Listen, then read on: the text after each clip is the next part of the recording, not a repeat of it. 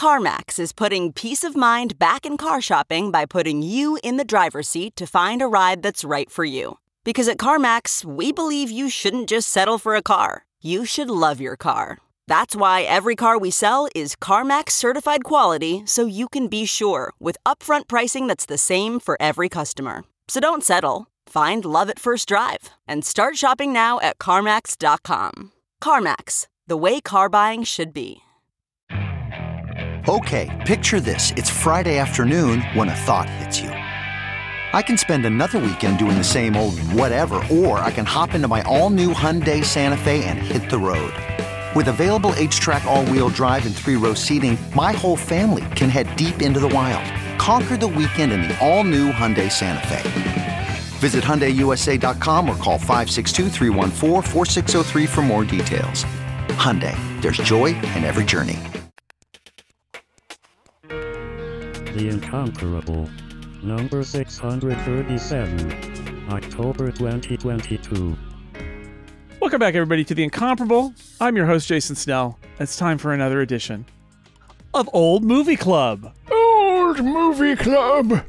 This is a very old movie. So old that I was alive and well when it was released, as I believe was my entire panel. So old. Such an old movie. That seems to be happening more and more with old movies. It's not like you could have gone to see it when it came out in the theater. Yes, when I was 3 years old, I was not. It was rated too high for me. I couldn't. Wouldn't have been allowed in, even though I tried. Very to popular with the in. toddlers. This Yeah. movie. Yeah, it is. Well, the Happy Meal toys are amazing. It is considered one of the great films. It is 1974's Chinatown, a noir detective movie set in Los Angeles.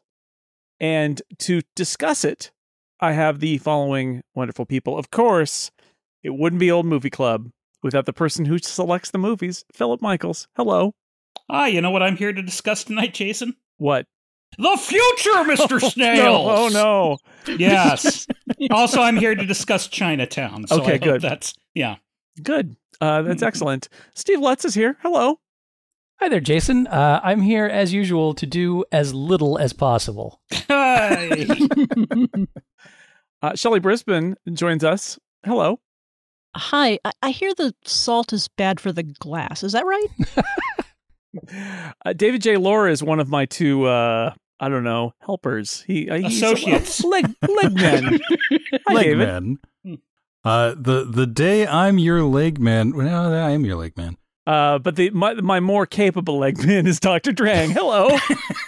Hey, kitty cat. All right. I wanted to start with an observation about the passage of time, if I may, make like a an opening statement, like sands through the hourglass. Just to say, well, okay, so this is go on Wikipedia and it says it's a neo-noir mystery drama. It is a noir detective story. There's no doubt about it. There's a private detective. There's a femme fatale who's posing as a different femme fatale, which is kind of a fun thing. There's a plot that kind of escalates and yet is sort of twisty, and the detective does some stuff that's probably pretty dumb and almost gets himself killed at several points. It's very noir, but of course it was made in 1974, which is when I had that realization that what I want to say is something like, well, this is a 50-year-old movie, but you don't understand. It's in the style of a 70-year-old movie. And I realized that the gap between the classic or 80-year-old movie, the gap between the classic noirs and Chinatown, much less than the gap between Chinatown and us. So anyway, Neo is a relative term. Just dig a hole and I'll jump in. Phil, why did you pick Chinatown? Pick Chinatown because I loves the noirs. I especially like movies from the 70s, and as you said, the passage of time now allows us to pick movies from the 70s and not go, come on, that's not an old movie. Oh yes, it is, friend. Yes, it'll be 50 damn years old in 2 years. Even Shelley is here. I think that proves the point. Mm-hmm. People say that all the time. Oh, man. If only it was filmed in black and white, then Erica could have joined us. But alas, glorious Technicolor. I remember when I first caught this on some cable channel. I know it didn't have commercials in it, but I remember seeing, Chinatown. I've heard that's really good. I have no idea what it's about or when it was made or who's in it or anything about it. But what the hell? I'll stick through the credits. Like, oh, good, black and white. That's interesting. I know it's an old movie. And then suddenly it was in color, and I was like, what? and that was the hook that kept me there until I was hooked by the actual plot of the movie, which didn't take long to get going. But the simple fact that it's like, oh yeah, this is a pretty old movie, and then it's in color, and wait, there's Jack Nicholson. I know that guy, and he's not even that young there. And this is commonly regarded as one of the greatest screenplays ever written. We can discuss that certainly if that holds water. And there's there you go. And there's another topic as well that I might surprise you with later when a certain director makes a cameo. So yeah, I was gonna say Bob Evans, great Hollywood producer, produced this one. I'm sure there are lots of good also stories makes about great mashed that. Potatoes. And yes, indeed. When I asked you why you chose this movie, what I hoped you wouldn't say is, well, Jason, it's part of my campaign to bring Roman Polanski back. Yes, exactly. Hopefully that would be a lonely campaign. Yes. Cancel culture is such a terrible thing. Who among us hasn't committed a horrible sex crime and fled to France? Yeah.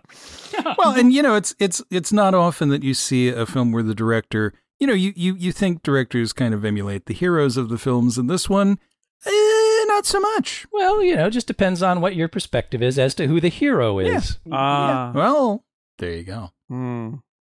Yeah, the first time I saw this was on a PBS station in 1985 in Philadelphia, and so no commercials, and it kept all the nudity or the slight hints of nudity, but it took out all the 4-letter words, and it was a little weird. There aren't that many. There aren't that many, but they were gone. In fact, there's so few that it's a little startling when they show up. Not startling in a way that you're shocked. You're just like, oh, they can cuss in this movie. Okay, well, right, yeah. Fine. Yeah, he tells his associates to be quiet when he's on the phone at one point, and drops the F-bomb, and it's like, it is legitimately startling at that moment. It's like, wait, this is a hard-boiled detective, and he's just saying that now? He must really mean it. Yeah.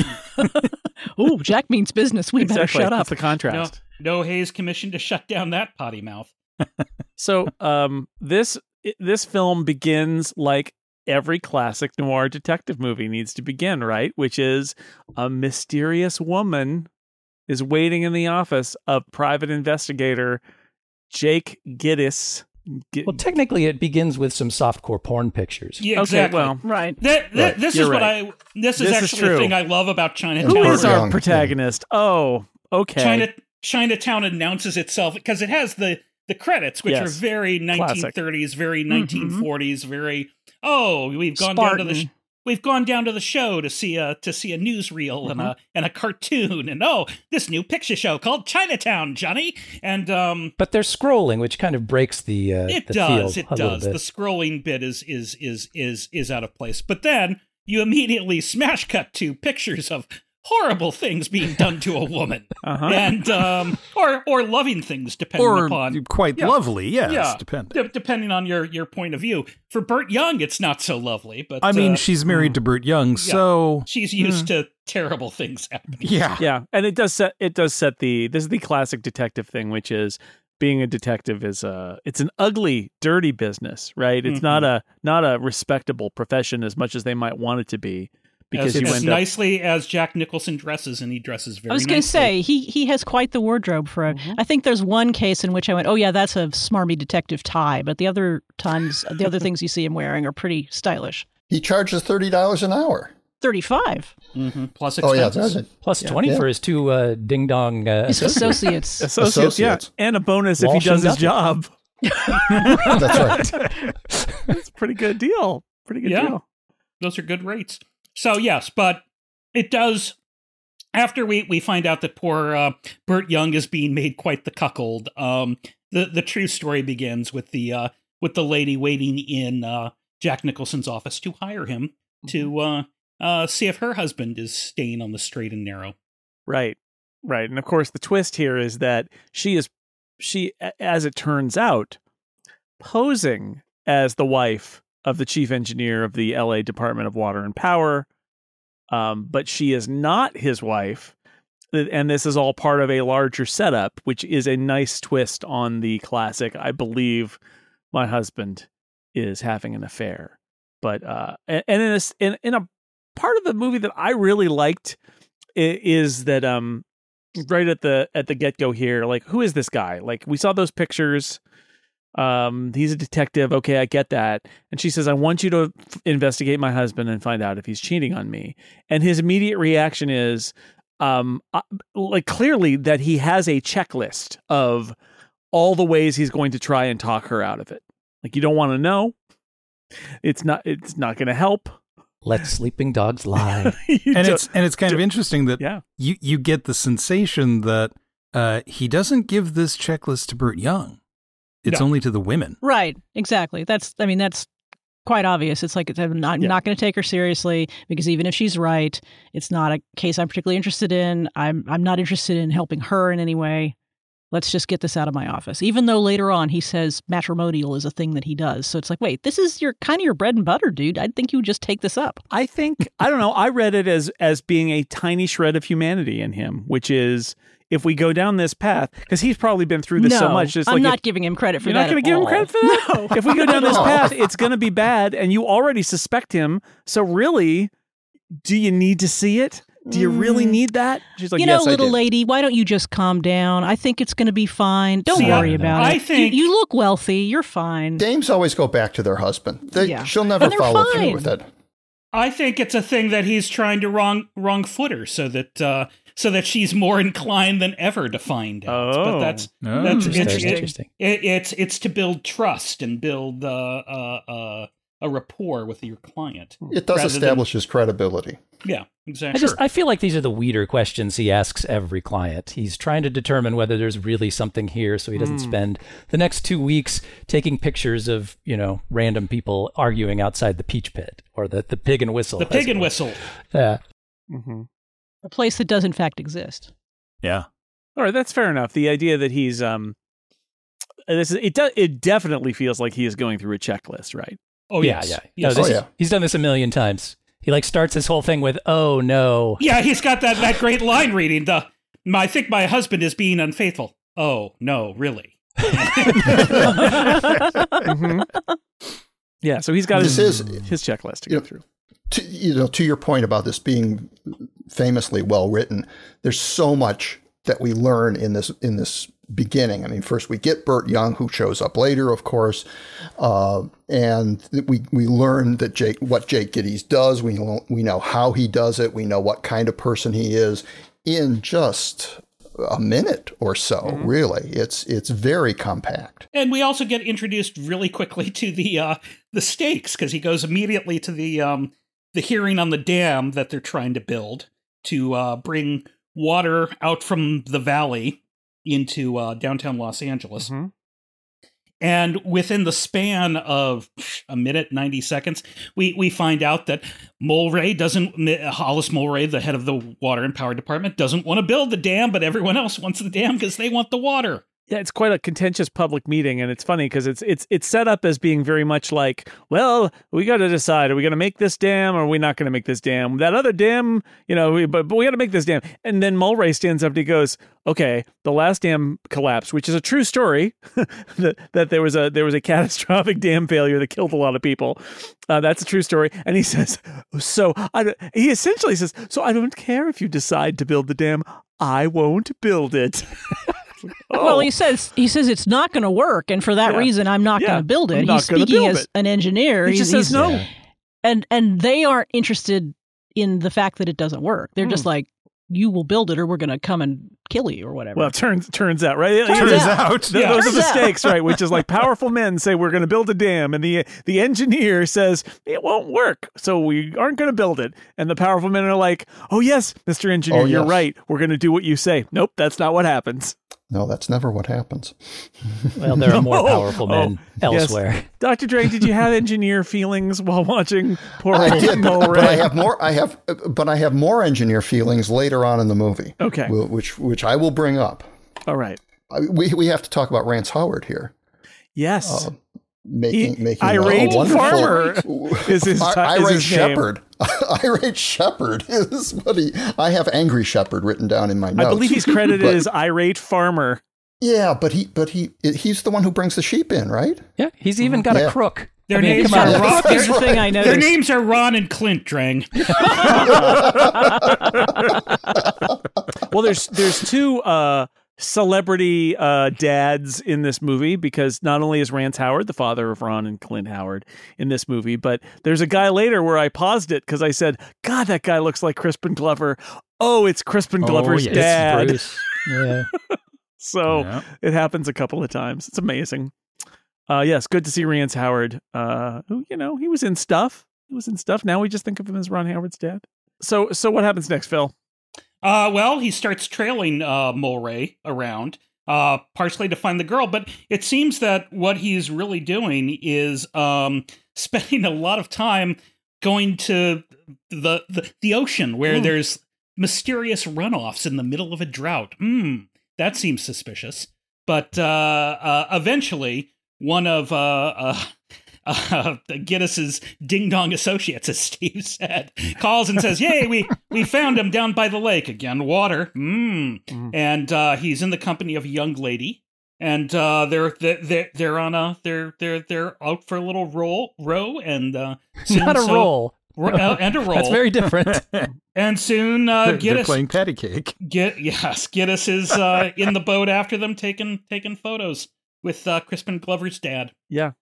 He's doing that thing, you row, and he's like, "Oh, well, we're having a good time." Click, click, click, and all that. I'm just taking photos of my friend in the boat. Yep, in the boat. Totally. That's what it is. Just two men enjoying each other in a boat. Look, wearing suits. He works for the Department of Water and Power. He's obviously obsessed with water and probably power too. Those are probably the things going on here, I think. Yes. So the photographs are made, including of Mulray and the Chippy, as Giddis says at one point, at a love nest, and they find their way into the paper. There's a horrible scandal, and of course Giddis gets the publicity that he's that's so good for his business. Isn't this the first sign that it's a setup too? Because the paper, it gets immediately put in the paper. Very, very quickly. Yeah. And Jake is not sure how it got there. Is one of the things that we learn early on. He's all, I didn't give him to the paper, but hey, who cares? It all worked out well for me. But unfortunately, this is when we find out that his client was not Mrs. Mulray, because the real Mrs. Mulray, as played by Faye Dunaway, is waiting for him in the office with lawyers. That is a good moment, right? It's like, well, who are you? I'm Mrs. Mulray. Do you know who I am, Mr. Giddis? You've never seen me before, Faye Dunaway. Yeah. Do you know who I am, Mr. Giddis? I don't. What is the line? Oh, I don't get upset. I have lawyers to do that. Yeah, I don't get tough with anyone. Yes. Yeah. It's great. So obviously this is bad news for Jake, because it's not good for private detectives to get tricked. And so at this point, and now I'm trying to recall. He goes to Mulray's office. He's going to yes. He first goes to the office where he meets the assistant director of Water and Power. Who's that guy? He meets the butler cat. Yeah, played by an actor who I have a certain affection for. Yes, it's John Hillerman. It's using his real, genuine John Hillerman voice, not an affected British accent. Not his fake Higgins accent from Magnum PI. It's the actual John Hillerman, and he is the number 2 at the DWP, who's like for now. Yeah, exactly. And a good red herring, should you need one at any point. Yes. And happily condescending to another private investigator. Yeah. Condescending bureaucrat. And at this point, John Hillerman mostly played these kind of roles where it's like, I'm an officious jerk, and because He's also a corrupt sheriff in Paper Moon that came out about this time. And so I'm sure 1974 audiences are seeing John Hillerman and going, uh-oh, this guy's trouble. It's a real William Atherton of his time. Exactly. Yeah. It's anyhow, he suggests since Jake is looking for Mulray that he go down to one of the reservoirs where Mulray likes to take his lunch. And as you do. Yes. And unfortunately, Mulray is taking lunch there. A permanent lunch. Forever. A liquidy lunch. Not the good kind of liquid lunch either. That's right. They're fishing him out of the reservoir where he's dead. And it's another lovely line where it's like, why are you here, Jake? I want to talk to Mulray. Yeah, good luck with that. Yeah. You can try. You can try. This is also when we learn that Jake is a former police officer, because the lieutenant in charge of the case is, I believe, his old partner from their copping days. It's Lou. I think. Yep. Lou Escobar. Lou Escobar. Yeah. Yes. From back when they were in Chinatown. And the villainous Loach. Ooh, I hate that Loach. Hovering over this is like, this Mulray guy, like obsessed with water. He keeps going to the water sites. What's the deal with all the water? And yes, also it's the murder weapon too. So, and I love the line, water department guy drowns in the middle of a drought. How about that? Only in California. Oh, I love that corner. The coroner who is morbidly obese by today's standards. In 1974, people must have thought, "Oh my God, that guy's going to die on camera." And plus, he's got a horrible that cough. He really did sort of seem like he might fall over onto one of his lab tables at any moment. And I think they work it into the plot, because how you doing, Johnny? And, I'm great, Jake. Never better. Yeah. Aren't all coroners like that, though? Yes. That's a standard I mean, I never thing. thought of that as a coroner stereotype, but now I'm gonna. Yeah. He looks like the kind of guy that would accidentally leave a hoagie inside a corpse. Yes, exactly. That CSA emphysema spinoff, just not great. And then work it into his report, like, he died by a hoagie. I've got to cover this up. I think William Conrad could have played that part, David. What do you think? Oh, in his sleep. Sure. Worried about letting someone else pick out the perfect avocado for your perfect impress them on the third date guacamole? Well, good thing Instacart shoppers are as picky as you are. They find ripe avocados like it's their guac on the line. They are milk expiration date detectives. They bag eggs like the 12 precious pieces of cargo they are. So let Instacart shoppers overthink your groceries so that you can overthink what you'll wear on that third date. Download the Instacart app today to get free delivery on your first 3 orders, while supplies last. Minimum $10 per order. Additional terms apply. So the engineer thing that struck me as very wrong here is when Jake goes to Mulray's house. And I think this is actually before he finds out that Mulray's dead. Mm-hmm. And there is this enormous house. A gigantic mansion with servants everywhere. And he's come to see Mulray, I think, and he ends up seeing Mrs. Mm-hmm. And, that an engineer who's that rich? No. And certainly a public engineer, a municipal engineer. No, that's wrong. Now we later learn why he was that rich. It's because he owned the water department somehow. He owned all the water. Which is an interesting construction, and they say it several times. He owned the water department. Yeah, I don't know how that happened. I think that was true in Los Angeles. I believe it was privately owned. I think it is. I did read that, but it is. Yeah, it is kind of shocking. This is basically a 500-foot view of the life of, is it William Mulholland? William Mulholland. It's about 30 years too late. Yeah. I mean, it actually happened in the early 20th century. I mean, there's a lot of differences, and names were changed to protect the innocents. Obviously, you've got Mulray here instead of Mulholland, and oddly enough, Mulvihill as well. And I think I read somewhere that the two are like the dichotomy that make up Mulholland. I can't imagine how Mulvihill fits in with William Mulholland, but I didn't know the man, so But yeah, I mean, they changed like the St. He's Francis just- Dam is the Vanderlip Dam in this, Yeah. and a variety of other things. And then actually, the St. Francis Dam thing, this was supposed to take place in 1937, and that thing happened in 1928, which ended Mulholland's career pretty much. But yes, we should mention Mulvihill. He is basically the former sheriff of Ventura County, now working as a water department thug for Henchman. Yeah. Yeah. And he'll it. pop up at very inconvenient times for Jake Gittes throughout the movie. He's such a mini boss. I love him. Mm-hmm. And I love one of the things I love about this movie is it does not really. It does a little bit of exposition, but it basically leaves you to fill in the details. Mm-hmm. We can pretty much conclude that Jake and Mulvihill have a past because Jake is insulting them at the water and power building. What are you doing here?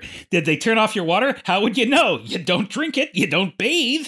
Oh, they wrote you a letter, but then you'd have to be able to read. And Mulvihill is getting steamed and ready to punch him until John Hillerman, bless his heart, stops the bloodshed. But anyhow, by this point, old foes become friends as Mrs. Mulray ends up hiring Jake for real to look into both the disappearance of the girl that Hollis was seeing and I guess his murder as well, since he's accompanying her to the autopsy or the identifying the body. By the way, our gasping for air coroner mentions that yes, they pulled a great deal of salt water out of his lungs. Right. Did not drown in the drinking water reservoir. No. He's been moved there from somewhere else. Mm-hmm. And there was another guy that was drowned also. He drowned in the LA River, which is essentially dry. Mm-hmm. How are all these things happening? Where is all that water coming That from? was very much Yes. one of those extra piece of information given by supporting character moments that I honestly, it's a cliche that I really enjoy, which is like, say, Jake, I got another guy here who died the same way. It's like, oh, Yeah, that's really? great. Tell me more. I wonder if these two deaths are related. They're related. Well, and weirdly, it's the bridge that he has just seen Mulray go talk to the little Mexican boy on the horse by, as it turns out. So it's a pretty easy connection to make, but I don't think the saltwater thing comes out until later. I think it's a little too early for that reveal. But Yeah. It's a little bit later. And I think Lou tells him that eventually closer to the end. But yeah, that the reveal that there was another guy that drowned in 2 inches of water in the dry LA riverbed comes out here. One of the things I like about this structure is it is a classic story of a guy who pulls on a thread that he doesn't understand he's pulling, and then the thread just keeps on unraveling, right? Like he Jake is just going from, he's doing his legwork, right? But and he's being diligent about it, but like you can see as an audience member, as it all just like the scope widens and it all starts to unravel, you're like, oh, he was murdered. It's the water. We get that moment with the real estate where it's like, well, he and this other guy basically own the water department and they're buying up all the land in the valley. And it definitely feels like Jake is a good detective in the sense that he's going to doggedly pursue this case. But that if he looked up at any moment about halfway through, he'd be like, nope. Right. Nope. I'm out of here. This stands Goodbye. up really nicely with some of the best of Chandler and Hammett, where it's very similar, right? It's this dirty little case that actually has larger stakes. Yeah. And that is one of the reasons I do think it's one of the best scripts, because it is so beautifully noir. It really hits those notes. Well, and the hard thread for a movie like this to put through the needle is often the detective making the right guess at the right moment. And sometimes you see a detective doing something and you say, what motivated him to do that? Well, he had to do it for the plot to advance. And in most cases, there are a couple where I question it, but in most cases, Jake is just following the thread as it is spooled out, and he's not having to make giant leaps or, he does a couple of deductive things as he goes along, but they're earned. They don't feel like it's too, and that's, I think, the mark of the the screenplay as much as the quippy line. I mean, they're great quippy lines in there, but again, they're not overdone. And so the screenplay is deeper than just sort of the dialogue moments. It's actually the structure of how the mystery is unspooled and eventually solved. And they do something here that I really appreciate as an audience member, which is that Jake will kind of figure something out, and you can tell that like he's kind of put two and two together, but it doesn't reveal that to you at quite that moment. And you kind of figure maybe you've started to sort of put it together, but they leave it out there for a little while. They don't have him, do a little voiceover or explain what he's thinking at that moment in time. It's just maybe like 5 minutes later, he'll talk to another character in a very organic way and mention what he's pieced together. And so it doesn't like stick out like this, okay, this is the exposition now, but it also gives you a chance to kind of hang out there, try to figure it out. And then when it turns out it's right, it's like, yeah, okay, I get how that all fits together because I've been thinking about it. David can correct me if I'm wrong, but I think in one draft there might have been some exposition. Yeah, I think initially there was. There was a narration. It was supposed to be narration. Yeah. And Polanski is the one who said, I want this to be in subjective present tense. Right. I don't want to be explaining this as if it already happened. And so we find out things as Jake finds them out. When Jake is knocked unconscious, we fade out until he wakes up. Yeah. Right? I mean, it is a first-person movie. Yeah. I mean, Jake is everywhere, and we see what Jake sees. Right. And it plays scrupulously fair with those setups and discoveries, but it doesn't telegraph. It doesn't, when he's at the Mulray's house and he sees the gardener out on the pond and he's like, oh, salt water, bad for grass. And, that just goes by. That's just there. And he kind of looks, there's a thing in the pond, but then he gets distracted when she shows up and say, oh no. He comes back to that later. And we get little hints of that throughout. We don't even quite know what that was. And I seem to recall, it's been years since I've seen it, but Two Jakes, the misbegotten sequel to this, does have narration to it. Yes, it does. And not much to its detriment. It is one of the things that doesn't work about it in a long list. It's weird because it's the same screenwriter. Nicholson directed that one. I've not seen it, but Robert Towne came back for it, which is sort of surprising that he did. I don't know where his career was at that time, but he wanted to write. He was actually having a little bit of a renaissance then. Right. He wanted to do a trilogy, and the Two Jakes is what killed it. And the Two Jakes got delayed because Robert Evans was determined to play the other Jake, and they were all like, "No." Oh, Robert Evans. What a guy. I want to talk a little more about the decision to make this first person. And I think, to me, I think that's probably the best possible move they could have made here. Because this is, I mean, it's a mystery film. It's a suspense film, but in some ways it almost borders on psychological horror. There's a palpable sense of dread for me when I watch this film. Oh yeah. I've only ever seen two Polanski films, this and Rosemary's Baby. And in both of those, the whole film feels like the whole deck is stacked against you and everyone around you is in on a joke that you don't know about. And I say you deliberately because the fact that they chose to film every scene from Giddis's perspective makes it feel really intimate. And it's really hard to watch this or Rosemary's Baby without getting this overwhelming sensation that you're just in the middle of a nightmare. And everything's about to fall down, and you've stepped in it. You're way too deep, and bad things are going to happen at any turn. Well, it's clear that everyone is lying to him, and it's clear that of course, people are dropping dead. So yeah, it's a dangerous situation for him. And as he's following the thread, we know as moviegoers, right? It's like, oh no. Like, he's still following the thread doggedly, but we know this is a movie. It's like, oh God, no. Right. Like it's a horror movie. It's the same thing, right? Where it's like, we know more than him, just enough to know that this is going a very bad direction. No, Jake, don't go back to the reservoir at night. Don't do it. And I mean, we'll get to the end, obviously, but one of the things I do like about this is that we, the audience, get to know the whole solution to everything. We get to understand it, and we get that resolution, but it doesn't quite resolve the way you want a happy Private Eye movie to resolve. Nope. And I love that.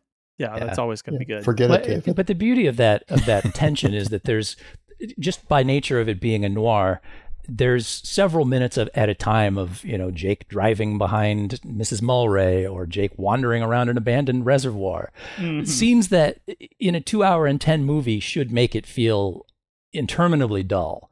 And yet even through these scenes, there's just such a constant undercurrent of tension that this movie rushes by. It does not feel like a 2 hour, 10-minute movie. It feels like maybe half that. That's not just the sound of that first sip of Morning Joe. It's the sound of someone shopping for a car on Carvana from the comfort of home. That's a good blend. It's time to take it easy, like answering some easy questions to get pre-qualified for a car in minutes. Talk about starting the morning right. Just like customizing your terms so your car fits your budget. Visit Carvana.com or download the app to experience car shopping the way it should be. Convenient, comfortable. I wanted to talk about this. So this is the first time I've seen this movie. This is the premise of Old Movie Club, by the way. This is it in its rawest form. A famous movie everybody knows. And Phil says, "Hey, Jason, how about Chinatown?" And I go, "Oh, I haven't seen it." Okay, You're let's do the it. Lex of Old Movie Club. I am absolutely the Lex of Old Movie Club. So, what do I know about Chinatown? I know two things about Chinatown. I know, forget it, Jake. It's Chinatown. Yep. And I know. Well, that's all you need to know. And I That's know pretty much it. No, there's one other key thing, which is I know that Jack Nicholson's got a big bandage on his nose, right? Yeah. Which I always read as that his nose was broken. No, friends. No. Oh, And no, we've kitty reached cat. that point now where stupid old Mulvihill basically says, "Say, nice nose you got there. Shame if anything happens to it." And it's beautiful because it's not Mulvihill who does it. It's Roman Polanski. It's Roman Polanski. Where'd you get the dwarf, It's his Mulvihill? thug, yeah. Mm-hmm. Yes. Listed in the credits as Man with Knife. Yep. But appropriate. I mean, they could have gone with Man with He the also boater made a hat film and bow called tie, Knife but- in the Water earlier in his career, so just take that for whatever it's worth. Oh, so He's like got a Jason, thing for knives and water. like Jason, when I saw Chinatown back in high school, the only thing I knew, at some point something horrible happens to Jack Nicholson's nose. Yes. And here's the horrible thing: he's poking around the reservoir. He gets first nearly drowned in the steady release of water. Mysterious water releases are happening during the drought. What is going on with that? I used to have those in high school. Yes, exactly. Speaking of high school, Actually, that's a thing that happens as you get older. Anyway, Old Movie Club. Late at night, you gotta it get up and go to ruins the reservoir. fresh ruins water his releases. shoe. Oh, that's Damn going to be the worst. Florsheim shoe. Gonna be the worst thing that happens to him in this adventure, I think. His shoe getting ruined.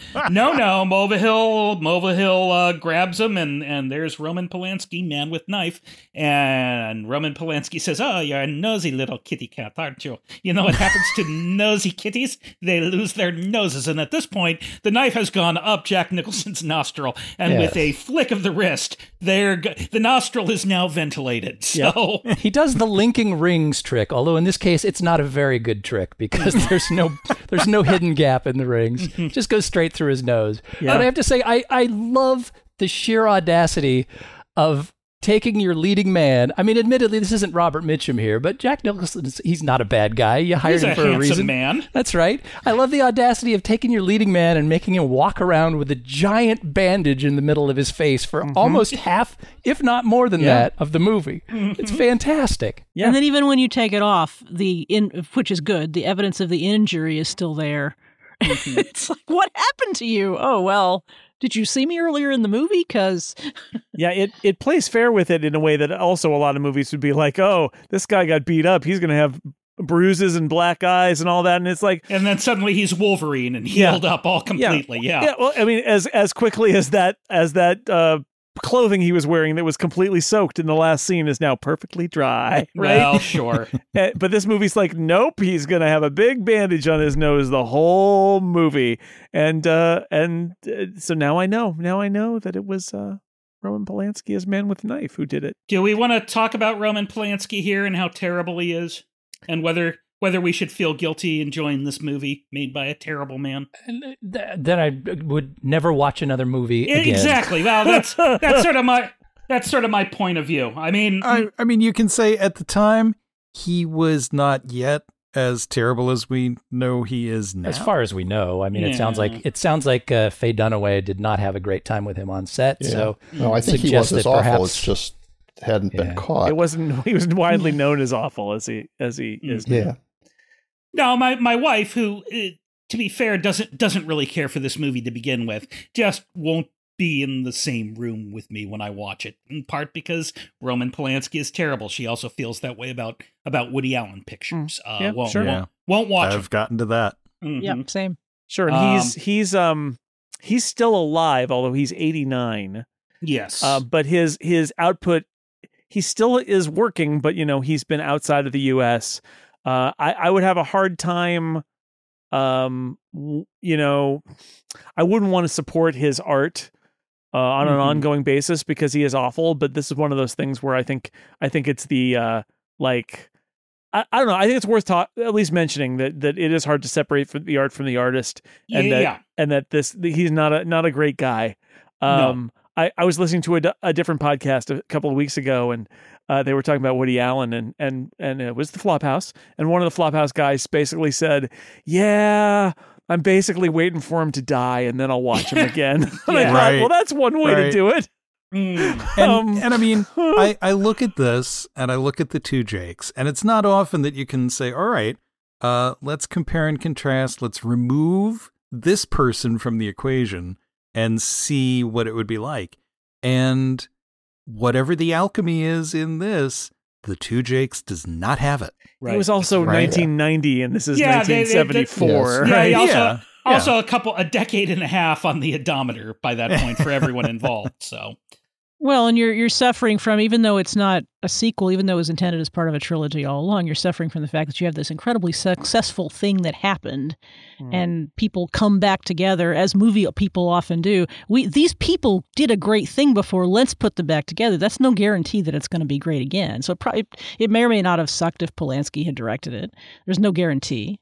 Having not seen it, I always thought that it suggested a lot that in the end Jack Nicholson directed it, because it's sort of like, well, okay, who's going to do? You can't get a real director he's not exactly to a charming human being. He's not in the category of Polanski, but I don't have particularly warm feelings about Jack Nicholson as a human. I just mean that it felt very much like it was his vehicle, and he couldn't find anybody to direct it for him, so he's like, all right, I guess I'll do it, and so then he did it. But that is how I always read that, is that it was either ego or it was like literally I can't make this movie any other way, so I have to direct it myself. Originally, Robert Towne was supposed to direct it. Right, the screenwriter. And they had something of a falling out after.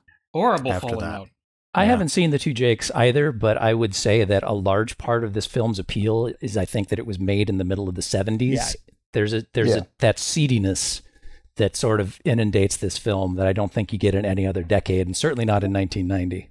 Well, you're at peak Nicholson at this point. That too. And you're at peak Dunaway too. From the noir point of view, this is not a period when noir was yet being celebrated. I mean, we're only 30 years out, or 35 from the sort of peak of film noir, but this is by no means people going, you know what we need is more film noir. That happens toward the 80s. And so it was 33 years out from the Maltese Falcon. Right. But this is an unusual kind of film, not only because and I think it wears its periodness lightly, even though there's so much visual indication of its age. It's not trying to copy, the whole narration thing we were talking about before. There's a lot of narration in old noir, which is fine in some and not fine in others. And I think if there had been a narration track in this movie, it would have felt a lot more like it was copying that old style than just taking a lot of the sort of bones of what makes noir and putting it in a 70s construct, because the cynicism, especially the ending, is very, very 70s. It's very much not like late 40s noir. Now, maybe Phil will have to tell me if I'm reading too much into this or not, but given some of his past selections for Old Movie Club, and I'm specifically thinking of The Long Goodbye from 1973, I have a theory, which I sort of subscribe to at least a little bit here, which is what this movie has and what The Long Goodbye has a little bit is you take your 70s movie, right? Which is like I've said on many occasions, you can't smell it, but it's smelly. Yeah. Yes. And what the color, that earth tone color palette, and you know what a 70s movie is. And you say, we're going to make a 70s noir movie. And it's an interesting combination. And then I felt that way about The Long Goodbye, and I feel that way about this. It's like, Shelley, I agree completely. It is very much noticeable that it's a 70s movie while also being a noir movie. And there aren't 1,000 70s noir movies, right? That didn't happen a lot. But when you get one like this, you can potentially get that kind of magic mixture of the fact that it feels really like a noir movie, but also Jack Nicholson is in it, and it's probably very smelly, and that worked for me. So Phil, is that have we found your sweet spot here, the 70s noir? Yes, I am a big fan of shaggy detective 1970s movies. Those two that you mentioned, The Late Show is another favorite of mine. Oh, yes. Taking a Pelham 1, 2, 3 even is a little bit like that, right? 1, 2, 3 is a little bit like that. It's shaggy and it's and smelly. I even have a soft smelly. spot. I even have a soft spot for Family Plot, the last Hitchcock movie. Oh, wow. Wow. Where you have Bruce That's Dern interesting. basically running around being a dirtbag detective with his stupid pipe. And I have a soft spot for those kind of movies. All right. Some are better than others. It's a perfect combo. I mean, the noir, the setting and what's going on in the plot is generally pretty seedy business, right? And the detective's usually a bit of a ne'er-do-well, a bit of a scumbag. And I think when they hit the 1970s, the feel of the 70s, I think, is a perfect fit for what it would really be like in the noir. Right. It was time. Yeah, exactly. It was time to bring it back. Mm-hmm. I mean, I think in this movie, unlike The Long Goodbye, where it is set in the 70s, right, and there's a lot of 70s stuff going on in it, right? The girls next door, and all that sort of stuff. Yep. The cat. Sure. Here, Arnold Schwarzenegger is a weird bodybuilder. They didn't have cats in the 40s, you see, so it's a giveaway. No, they were invented with Morris. Here, it just seeps in. Because it was what was around when they're making it, and that sort of style just kind of comes in without them having to write it in. It's just there. It feels right. It does feel right. That was what I was going to say. That's why I say it wears the period lightly. It neither goes back nostalgically to 1937, nor does it say we're the 70s and we're going to have like everybody with, mod hair or some sort of indication that we're in the 70s. You can tell you're in the 70s if you've watched enough movies, but it feels like it wears both those periods lightly enough that it isn't a distraction. And there's a cynicism to it that is more in the prose of Hammett and Chandler that didn't get into the movies in the 30s and 40s because they had the production code. They couldn't go as far as the books and the stories. And this feels closer in spirit to those than their own adaptations. It does, but what's interesting is if you look at the style of the writing of the screenplay, and I said before, there are those quippy lines, but this is not a rat-a-tat-tat kind of movie, the way a lot of the noir, there was a sort of an affectation and a stylishness about noir that was very sort of put on. And Dashiell Hammett and Raymond Chandler did a lot of that. But this movie doesn't have that feel, and so it feels more authentic and less of a sort of a nostalgia trip than it otherwise would have. Nicholson doesn't do rat-a-tat-tat. Just he talks too slowly. That's true. He can't do that. That's not his thing. It's not his thing. So in this next segment of the movie, and we don't have to go bullet point by bullet point, but I wanted to mention we have Ida Sessions, who is that the woman who was. This was Ida Sessions is the woman who pretended to be Mrs. Mulwray, the fake Mrs. Mulwray, Diane Ladd. And she gives I love Diane Ladd. She gives him the tip that this is a real estate deal where basically they're rounding up the soon to be very valuable land in the San Fernando Valley, and which sends him to the retirement home for an amusing scene. There's a few stops before there. First, there's the amusing scene at the records department with the little weasel man. Oh, yes. With See, John I Syracuse. have a hot take on that. I don't think he's that Weasley. I think Jake is really impatient, and perhaps he has a right to be. But I think Weasel Man is just doing his job. He's a records clerk, for God's sake. Can I take this funny. record out of the Hall of Records, sir? This is the Hall of Records. This is the not Hall a of lending library. This is where the records live. And so he tears and he rips out the page, which that was a nice moment where, 10 seconds before it happens, I'm like, oh, well, I see where this is going. Yes, I tear need the a records ruler. out. Why do you need a ruler? To see better with the I need to measure the length of this record. Yeah, but basically that scene exists so that we know that land is being transferred at an astonishing clip. It's his leg work that he's doing, so it shows us the leg work. And we get to see giant shelves full of ledgers. Yes. Mm-hmm. And this is the beginning of what I like to call the segment Jake Giddis's no good, terrible day. Oh, it's a bad day. Yeah. So much stuff happens in one day, which we find out much later. It's like, really? All of that happened in one day? Yeah. Because first he heads on down to what I guess is Catalina. It was certainly seems to be a film there, or Malibu. He gets off the boat at the Catalina Island Tuna Club. Which is referred to as the Albacore Club here, but that is legitimately the Catalina Island Tuna Club. Still looks exactly like that. He gets, you can tell because he gets out in front of the casino, which is a very famous landmark on Catalina Island. He gets in a car out front, and he is driven to a place that looks nothing like Catalina Island in any way, shape, or form. Not at all. And a little bit later, he asks John Huston to come to Mrs. Mulray's house, and he says he can be there in an hour. So I'm pretty certain it's intended to be somewhere in Southern California by the beach, but not necessarily Catalina Island. Not Catalina, sure. Because it would take a very long time. Right. Well, this is our introduction to John Huston, who plays Noah Cross, former business partner of Hollis Mulray and father of Evelyn Mulray, the client and the wife of the dead dude. So that's convenient. Anyhow, he is super creepy. Oh, I've never had a character make my skin crawl more than John Huston. There is not a moment where. There is not a moment where you're watching John Huston in this movie and you think, he's probably okay. Just a little eccentric. and what does he call Giddis? Gits? Mr. Gits? Gits. Mr. Gits. The whole time. At one point, he's corrected and he says Giddies, so he heard it, but he continues to call him Gits after that. That's the only time he says it. Yeah. He's corrected 2 or 3 times, but... I'm always tickled by the scene where he asks, "Are you sleeping with my daughter?" Because at the time, Jack Nicholson sure was with Angelica, and that gives me a little hee hee. Oh man! But that line,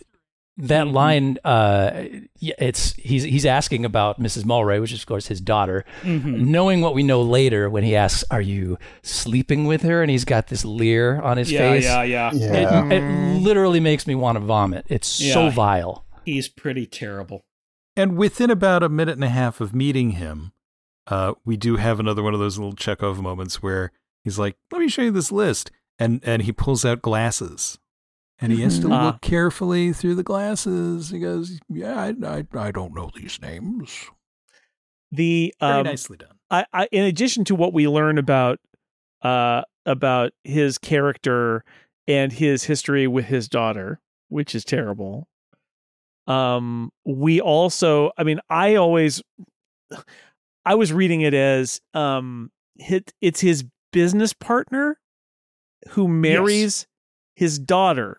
Yes. So leaving aside, which, you can't really, but just for a moment, that he raped his daughter. He also apparently passed his daughter on to his business partner. Or his business partner rescuing her. Right, which is the way not... Evelyn explains it. Yeah. Yeah, I lean to the side of him rescuing her. That's the way she interprets it. It's and they go off to Mexico. At least to me, that they're not even intimate. Because they're talking about how, he's cheating, she's sleeping with a bunch of guys. He would also be much older than her, one would think. That was sort of my point, is that the whole thing just screams unpleasantness, right? Because not only is there the revelation about John Huston, but just the fundamental, wait a second, you're he's your business, and he was married to, right? It's like, oh, ooh, right? Like that doesn't add up. It's skeevy from the outside, but I really feel like the marriage is intended to be just for the look of the thing. And he's saving her, and it's a rift between them because he's decided to get her out of there.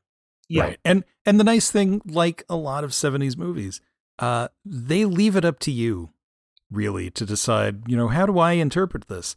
All those interpretations work. Yeah, because there's 0 scenes in which they're together. The only time we see him alive, he's at that meeting, and so there's a lot of interpretation. Or he's wandering the reservoirs of LA County. Well, there's his that. true love, water. Well, one thing I will say for John Huston, you should serve the fish with the head on it. But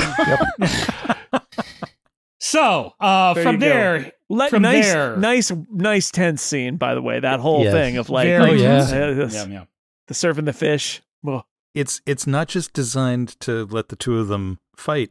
It is also designed to distract you from the glasses moment. Right.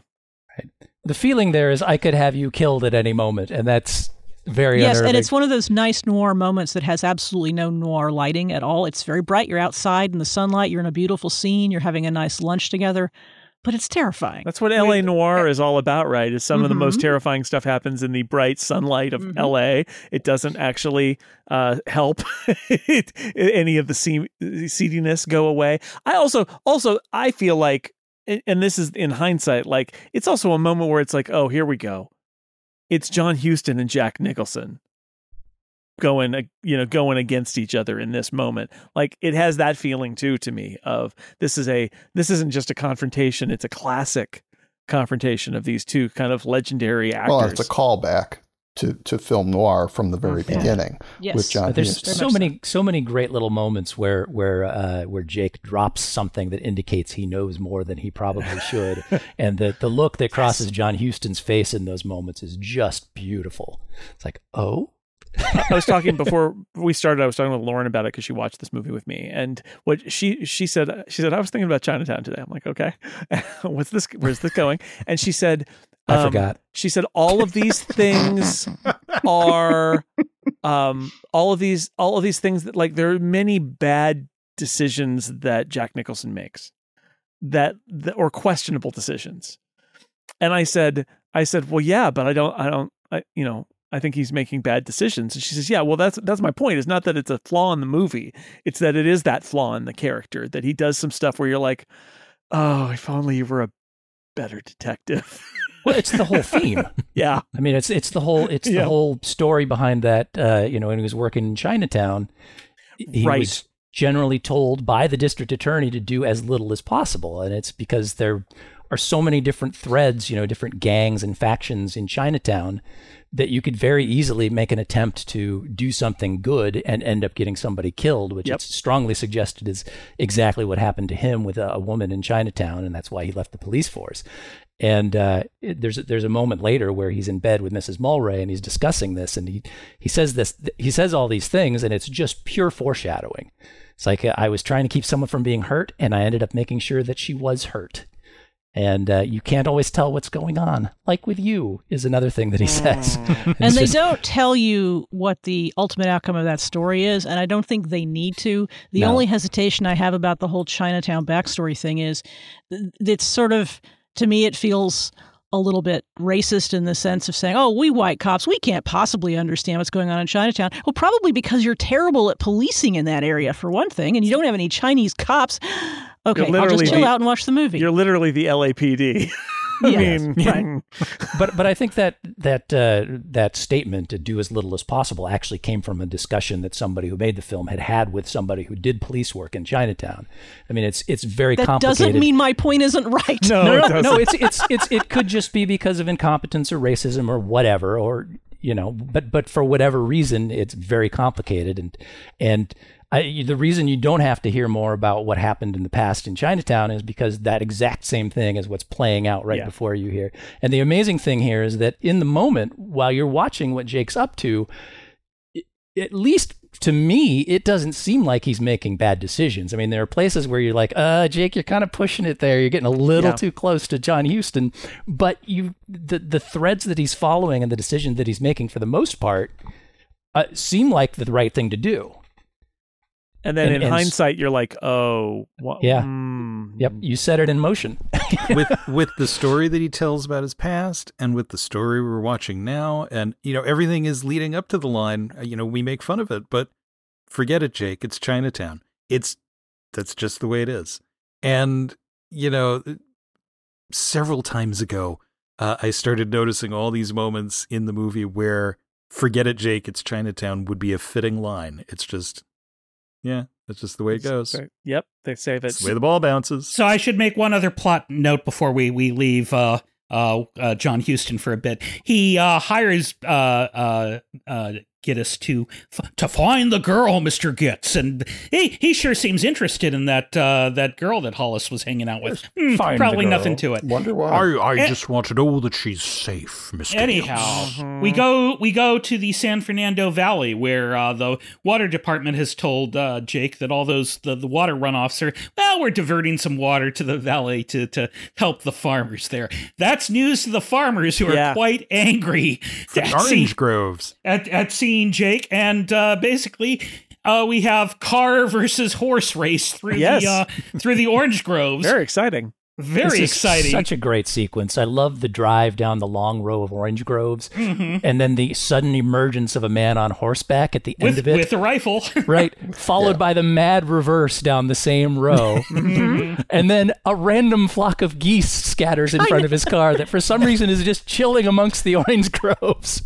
Well, normally orange groves are pretty chill places to hang out. It's just great. They're certainly undisturbed by water as of late. And now this is the thing I hadn't noticed until this time around, because I hadn't read all about the history of Disney and stuff.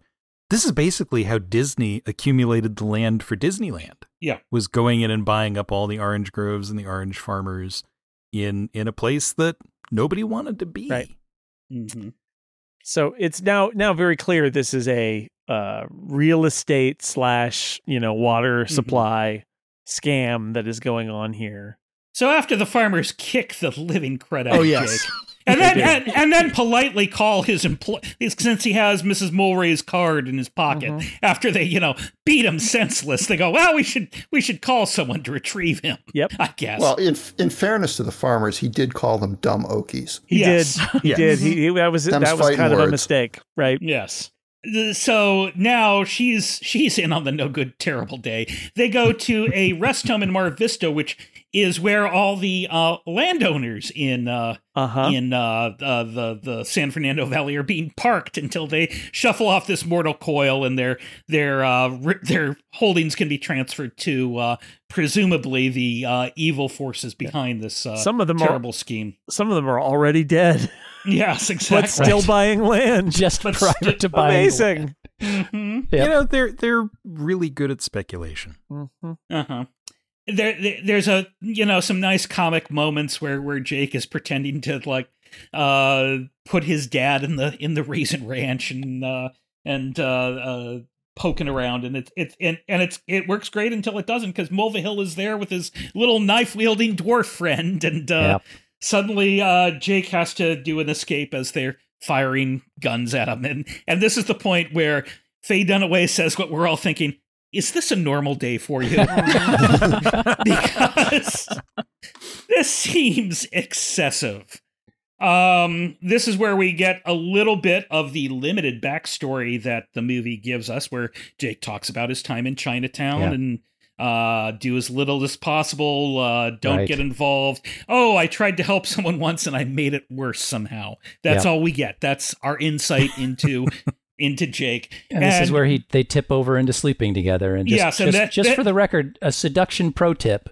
When making an overture to a woman, try exposing your festering open nose wound. They love it. Chicks love it. No, 2 steps, Steve. You're leaving out the steps of the pickup artist. 1, show her your open wound. 2, comment on her weird eye. Don't forget the classic pickup line. Do you have any peroxide? I'm just saying, I did all of these things and she still married me. Oh, well then. Okay, but suddenly, after their post-coitus moment of of character exposition, suddenly Mrs. Mulwray gets a call and has to leave. Suspicious. And she says, "Hey, Jake, don't follow me," she says to the detective. Whose entire It has career... nothing to do with what we've been talking about this entire movie. Don't follow me. Who has just been saying, "What's your deal, lady?" Right. Yeah. No, I got an urgent call. It's nothing. Don't worry. It's not. I gotta go. It's nothing. Gotta go now, right? It's very important. Has nothing to do with any of this. Mhm. No, it's all good. It's not a guy. No, well, it is. It's James Hong, everyone. It's James the Hong! Yay! I love James Hong. It's the butler, and she's driven to his house where we see the girl being kept against her will. Who knows? Through a window, it's hard to say, but Jake naturally assumes that he's again being played for a sucker, not for the first time in this movie. Right. Well, I mean, she is screaming and crying, and she is drugged, seemingly against her will, at least initially. So it's not the worst deduction that you could make given the situation and how little you actually know about Mrs. Mulwray. So at this point, Gittes confronts Faye Dunaway, confronts Mrs. Mulwray, and she says, "Oh, don't. Yes, this is the girl that Hollis was catting around with, but it's okay. She's my sister. She's my sister. She's my sister. It's okay." Oh, okay. I'll buy that. I'm gonna go home for now. a minute there, I thought things were weird, but now that I know she's your sister, everything's okay. So it turns out there's a third thing I knew about Chinatown, but I didn't know it was from Chinatown, and it's my sister, my daughter, my sister, and my daughter. Well, the cops have to get involved before that, but yes. Yeah. Yeah, well, Jake uses his incredible interrogation techniques, which we all want to emulate as good detectives, slapping people around. Well, again, this is later because first he has to go home. He gets lured to Ida. We got two things here. One is she's my sister, which of course is halfway there to where we want to go. But also at some point while they're in the car, she drops her head onto the steering wheel and sets off the horn, which is also something that comes back at the end of the movie. Yes. Oh, that's true. That's true. I've never noticed that before. Thank you. Thank you for... I actually did not ever do the one-to-one connection. Yeah, nor did I. I noticed it when it happened, but I didn't connect the two. That's a good point. By the way, there are also a lot of albacore on various people's walls in the movie that I noticed for the first time. Is John Hillerman's got just a random picture of a tuna on the wall. The thing I noticed this time is in the opening when Burt Young is leaving the office, he's muttering stuff about catching skipjack. Catching skipjack, because he's a fisherman. He's a fisherman, and I said, "Oh, hey, albacore, that's going to come up again several times." It's Chekhov's albacore. Or applecore, depending on who you talk to. At what point in the movie you are. Yeah. So it's time to catch up with Ida Sessions. Jake is lured to her house to find out how she's doing. She's quite dead, is the answer. You can try. Like everyone that Jake is involved with. Yeah, she's been cut up, and good, Escobar and Loach are there. And this is when Jake probably makes one of his first of significantly dumb moves to the denouement. He tries to hey, there's a big thing going on where the Department of Water and Power is letting off all this water, and they're bleeding the valley dry so they can buy it at cut rate prices, and they go to John Hillerman, and John Hillerman says, "No, that's not what's happening at all. He's a crazy man." And who do you think the cops are going to believe? Respectable John Hillerman or crazy slash-face Jack Nicholson? Even though the cop, of course, was a friend and perhaps partner of Jack Nicholson in the past. I think that's especially why he doesn't. Maybe. That's yes. Jack Nicholson, you're an idiot. I don't believe anything you say. I know you personally. So then we get your classic shady detective move where, okay, fine, I'll bring in Mrs. Mulwray. Let's drive down to San Pedro. She's hanging out there. Hey, let me go in alone, and I'll bring her out to you. And we by this point we realize that this is Burt Young's house. Hey, Burt Young, Chekhov's Burt Young, appears in the movie. And basically, this has all been a ruse to allow Jack Nicholson to shake the cops. Right. But before we do that, of course, we get to meet Burt Young's wife, who's got who's got a black got a eye and shiner. bruises. Got a mouse under her eye. By the way, he's wearing what I believe is colloquially called a wife beater. Imagine that. Anyway, they escape out the back. But he's a good guy. Uh-huh. Yeah. Actually, I like that. I really like that detail, right? Because he could be a good guy. And the movie's like, he's not. Yeah. He's not. But before we get to Burt Young's house, we have Shelley's thing. Oh, that's right. Jake goes back to Mulray's house. This is a very complicated plot. It really is. Oh, is. yeah. There's a lot. Oh, yeah. There's a more plot than you can shake a stick at in Hero on Knife. But this is where we get saltwater is very bad for the glass. Mm-hmm. My sister, my daughter. Yes, because first Jake goes to the Mulray mansion and finds that it's being packed up because Evelyn's skipping town. She's leaving town, yeah. And this is where we have the big reveal that, hey, that little pond in the backyard of the Mulray house, that has salt water in it. Yeah, he connects it. It's like very bad for the grass. And that's when he remembers that he saw this the thing. And he pulls out the glasses and he goes, maybe Mulray and These his are Mulray's glasses. And this is where he got And his I like assumes. the gardener in that scene is completely willing to just submerge himself almost up to his hips in that water in order to reach for it. He is a professional and he's got the hip waders. All he cares about is the grass, Shelley. He just wants that grass to The man grow. has got one obsession, and it's the grass. His client is not the Mulrays, it's the grass. It turns out that it's not just a racist caricature, because that pond is also bad for the glass. Bad for glasses. Which is the joke I made at the beginning of the show. Yes. Thank you, Shelley. You're welcome.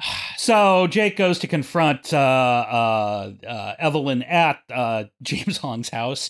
And don't give me that crap that she's your sister. Well, she's my daughter. And this is the very famous scene where Jack Nicholson slaps her from pillar to post while she alternates between she's my sister, she's my daughter, she's my sister, and my daughter. So this is where the full reveal of the horrible things that John Huston has done to his daughter are brought out into the open. And also, by the way, those aren't my husband's glasses. Right. Because he didn't wear bifocals. Yeah. Oh. Because Jake has basically accused her of killing the husband before all this reveal goes on. And she's like, well, no, I can prove I didn't. They're not his glasses. And then he immediately switches tacks and starts slapping her around. Right. But at this point, he's also already called the cops over to the house. Yes. So he's set into motion which is a little bit of a problem, but the badness that's about to proceed from here. Yes, this is when we do the side quest to Burt Young's house. And we lose the cops. And Burt Young is going to meet up with Evelyn and her sister-daughter and ferry them down to Mexico on his boat. And that's going to be our big escape plot. Let's see if it works out. First, let's go confront Noah Cross back at the Mulray mansion. Yes. So remember earlier when I said that that he makes some questionable decisions? Yeah, this is a good one, this right? Would be one of Which them. is like, hey, powerful rich guy, why don't you just come over? And surely I've got this all under control, and could not feel free to bring a henchman. Yeah. Not like bring in my cops buddies at this point because I figured something out. No, I'm gonna do it all on my own. It'll be fine. Well, that's one of the nice things that I noticed this time is his car pulls up. And he's immediately there at the doorway, and he's coming in, and all I could think was, oh, of course, because you're not parking the car. There's someone else. To some extent, I think this very, very dumb move may be partly just to get Noah Cross out of the way so that Evelyn can escape with the daughter. Occupy him. I think he's less concerned about his personal safety than that at this point, because let's be frank, clearly he's the reason that they can't just drive away. So this is either just genuinely the dumbest thing you could possibly do, or it's marginally heroic. It's hard to say which. I also think he wants to stick it to Cross personally. He doesn't want to leave it to the cops. He doesn't want to just be like, here, it's like, no, I figured out you did it. Yes, but I have my thugs here, so yeah. Wonderful scene though between Nicholson and Huston, where we sort of get the plot basically being, yes, I I have a vision, and my vision is a giant city. The future. The future, Mr. Gitz. They're basically we're going to build LA. It's a stupid desert. No one can live here. We're going to spit in God's eye and take all this water and allow people to live. Bring the city to the water is what they say. But yes, I also have Mulvihill here, and he's got a gun, and you don't. Take us to the girl. Really, Jake, a detective of your age and experience, you probably should have thought of that. Oh, well. And finally, 2 hours into a movie called Chinatown, we get to go to Chinatown because that's where Evelyn Mulwray is hiding out and being picked up by Burt Young, and they're going to escape. Except, sorry, folks, the cops have gotten there and arrested Jake's associates, and Noah Cross is now there with Mulvihill, and everyone is there on the streets of Chinatown, fussing and feuding, and Jake's trying to explain it all to Escobar, and it's a beautiful thing that gets set up where Jake says, if I don't show up at X time to his partners, you go and wait for me in Chinatown. And clearly the reason the cops are there is because they followed the partners. They were smart enough to follow the legmen. Mm-hmm. And we get nice creepy scene where John Huston introduces himself to the sister-daughter. Oh, yeah. I'm your grandfather. Yeah. And it just keeps getting creepier and creepier. And I did not know that John Huston had like Plant Man hands where they're like tentacles that he's using. They're amazing. Lord. It's just horrible. Anyhow, Evelyn decides that this is not going to work out in her favor at all because her father owns the cops. He owns everything. So she shoots John Huston, manages to only wing him. How could you miss? You're standing that close. Yeah. And he's wearing like a white vest. It's easy to see him. I mean, yeah. She gets him in the shoulder and he goes, "Oh, that tickled." Oh, and she drives away with the daughter. But unfortunately, Lieutenant Escobar is a much better shot than she is. I think Loach is the one who ends up. Oh, that's it's right. Loach. It's Loach. That's right, because Escobar shoots in the air and Jake tries to tackle him, and then it's stupid Loach. Oh, I hate Loach, and he's a very good shot. Good name. Yep. And you'll shoot your eye out, kid. Yeah. Yes. Spoiler alert, he shoots her eye out. Spoiler alert for a scene that happens 20 seconds from now, so I hope you're not saddened when you get there. Oh no, we didn't tell them to pause and then press play. And then she falls and triggers the spoiler horn. It's the horn. thing which I've now been told has been foreshadowed. What an idiot I've been for the past 40 years. But not for that reason. Anyhow, so she's dead. She's dead. He's gotten her killed. You know who's not coming back in The Two Jakes is Faye Dunaway. She has a voice cameo in it. She does, but she's not. But she's not there. No, she doesn't appear on camera. No. And of course, who manages to spirit away with the daughter? Why, it's Noah Cross. Yeah. So I have a happy family ending. I have seen a lot of really nasty things in movies over the years as a big horror movie fan. Mm-hmm. I have to say, the sight of John Huston absconding with his daughter/granddaughter while he shushes her and stifles her screams and makes little cooing noises at her. And covers her eyes. Yeah. Because remember that dramatically. she's not just screaming because this strange man has grabbed her. She's just seen her sister mother killed. But she doesn't know what's coming. But it's terrifying, and it's that there was actually this Polanski wanted that ending. Robert Towne didn't want that ending. He wanted it to end more happily, and that was why they fell out. At the time maybe this was the movie. happy ending from Polanski's perspective. Mm-hmm. But this is legitimately one of the most haunting things I've ever seen in a movie. Yeah, it's pretty terrible. It's terrible bad. in a good for the story sense, but terrible. Yeah, I think it was right as an ending, but you're watching it and it's just awful. And it is easily the creepiest ending I've ever seen. Yeah, Mm-hmm. To this day. Which is when we get the famous line, "Forget it, Jake. It's Chinatown," from one of the Ding Dong associates, and better words have never been said. Try to forget that, buddy. I'm never 100% clear here whether Lou is somewhat in on what's going on here or whether he's just inept. He does just let John Huston take the daughter off, somewhere, which seems like a bad thing. But I think him sending away Jake at this point is like he foresees that he might go berserk and go on a killing spree at this point. He says, "I'm doing you a favor, Jake. Go." Just but out. whether that's I'm doing you a favor because I know what's going on here and you don't want to be in this any deeper. I think Escobar has not risen to the position of a lieutenant in the Los Angeles Police Department by being scrupulous about wrapping up all the loose ends. I think he knows especially when to cut his cut his like losses. Right now, as far as he knows, as far as he needs for his report, Evelyn Mulray was the killer. Sure, they got her. Yep. Done. But, and if he gets Jake out of there immediately, then Jake is basically free and clear. Right. That's right. Right. I'm going to sweep this all under the rug, so you should not be by the rug when I do that. Right. Just get out of here.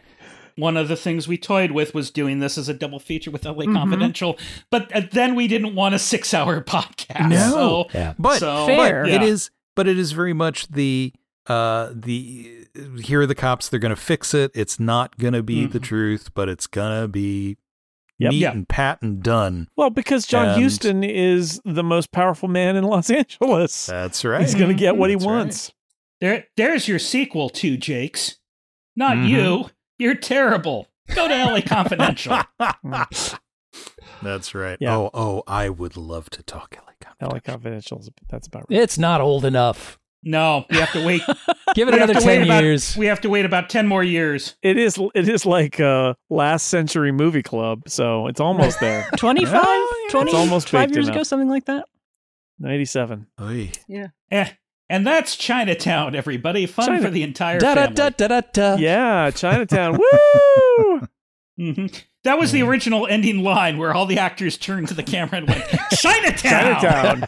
With jazz hands. Yep. I did have a Simpsons moment about halfway through when I said to myself, when are they going to get to Chinatown? But they got to Chinatown. Again, Jason, this is what I said as a teenager. I said, this movie doesn't have a lot of Chinatown in it. No, but it does. It's just more of a metaphorical Chinatown. It's not the quantity, it's the quality. I mean, plenty of town. Yeah, and there's a fair smattering of China, but not so much Chinatown. That's right. It's all Robert Town, 100% town. There's even actual China in that fish scene, the lunch scene. That's right. Yeah. So Chinatown. Good How movie. did everybody feel about it? Well, I love it. It is legitimately a great movie. It does what it says on the box, and it is its own unique thing. It does show you Chinatown. I was going to say, it barely shows. It does what it says on the box. That doesn't matter to me, but it's... but no, it is literally this weird hybrid of 40s and 70s. There's not a lot of those, and the others don't work. This is the one, right? And it's so good. It's very good. And as I said before, I think what really makes it work in that way is that you can see the 70s and you can see the 40s, but it is neither nostalgic nor hyper modernist. And there's the score, which we haven't talked about, is really wonderful. Jerry Goldsmith and understated. wrote it in 10 days. There's so much understatedness. Second choice for the score. I forget who was going to do it originally, but it didn't work. So they said, Jerry Goldsmith, you do it. They picked the right person. And it's just, none of it's overdone. I mean, even Jack Nicholson, who can ham it up. And I am not a Jack Nicholson fan, and I don't think he's a handsome man. Sorry. However, he's good in this movie. I don't think he's transcendent. What do you think of the festering nose wound? Well, I try not to, but yes. That's even better. That's acting right there. And I mean, I will say, I'm not a fan of Jack Nicholson, and I'm not a fan of Faye Dunaway, and I like them in this.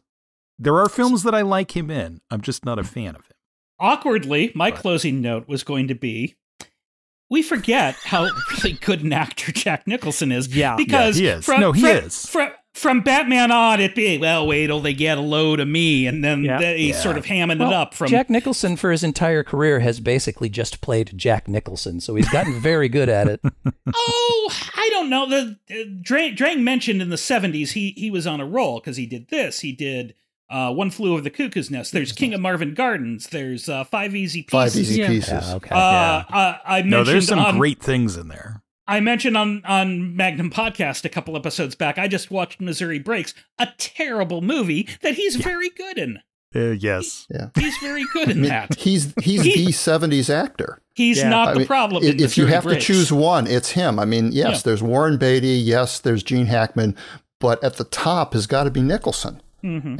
And you know, how many, I don't remember, did he win Academy Awards all those years? I mean, but he nominated won all just those for years. One Flew Over the Cuckoo's Nest, yeah. He's in Reds. I wouldn't recommend watching Reds. I don't like that movie, but he's great in that. But Jack Nicholson, he's A-okay. And a handsome man. I will fight anyone to the death over that. Okay. Well, I'm not willing to fight you to the death, Phil. You could just have your own opinion. But Okay.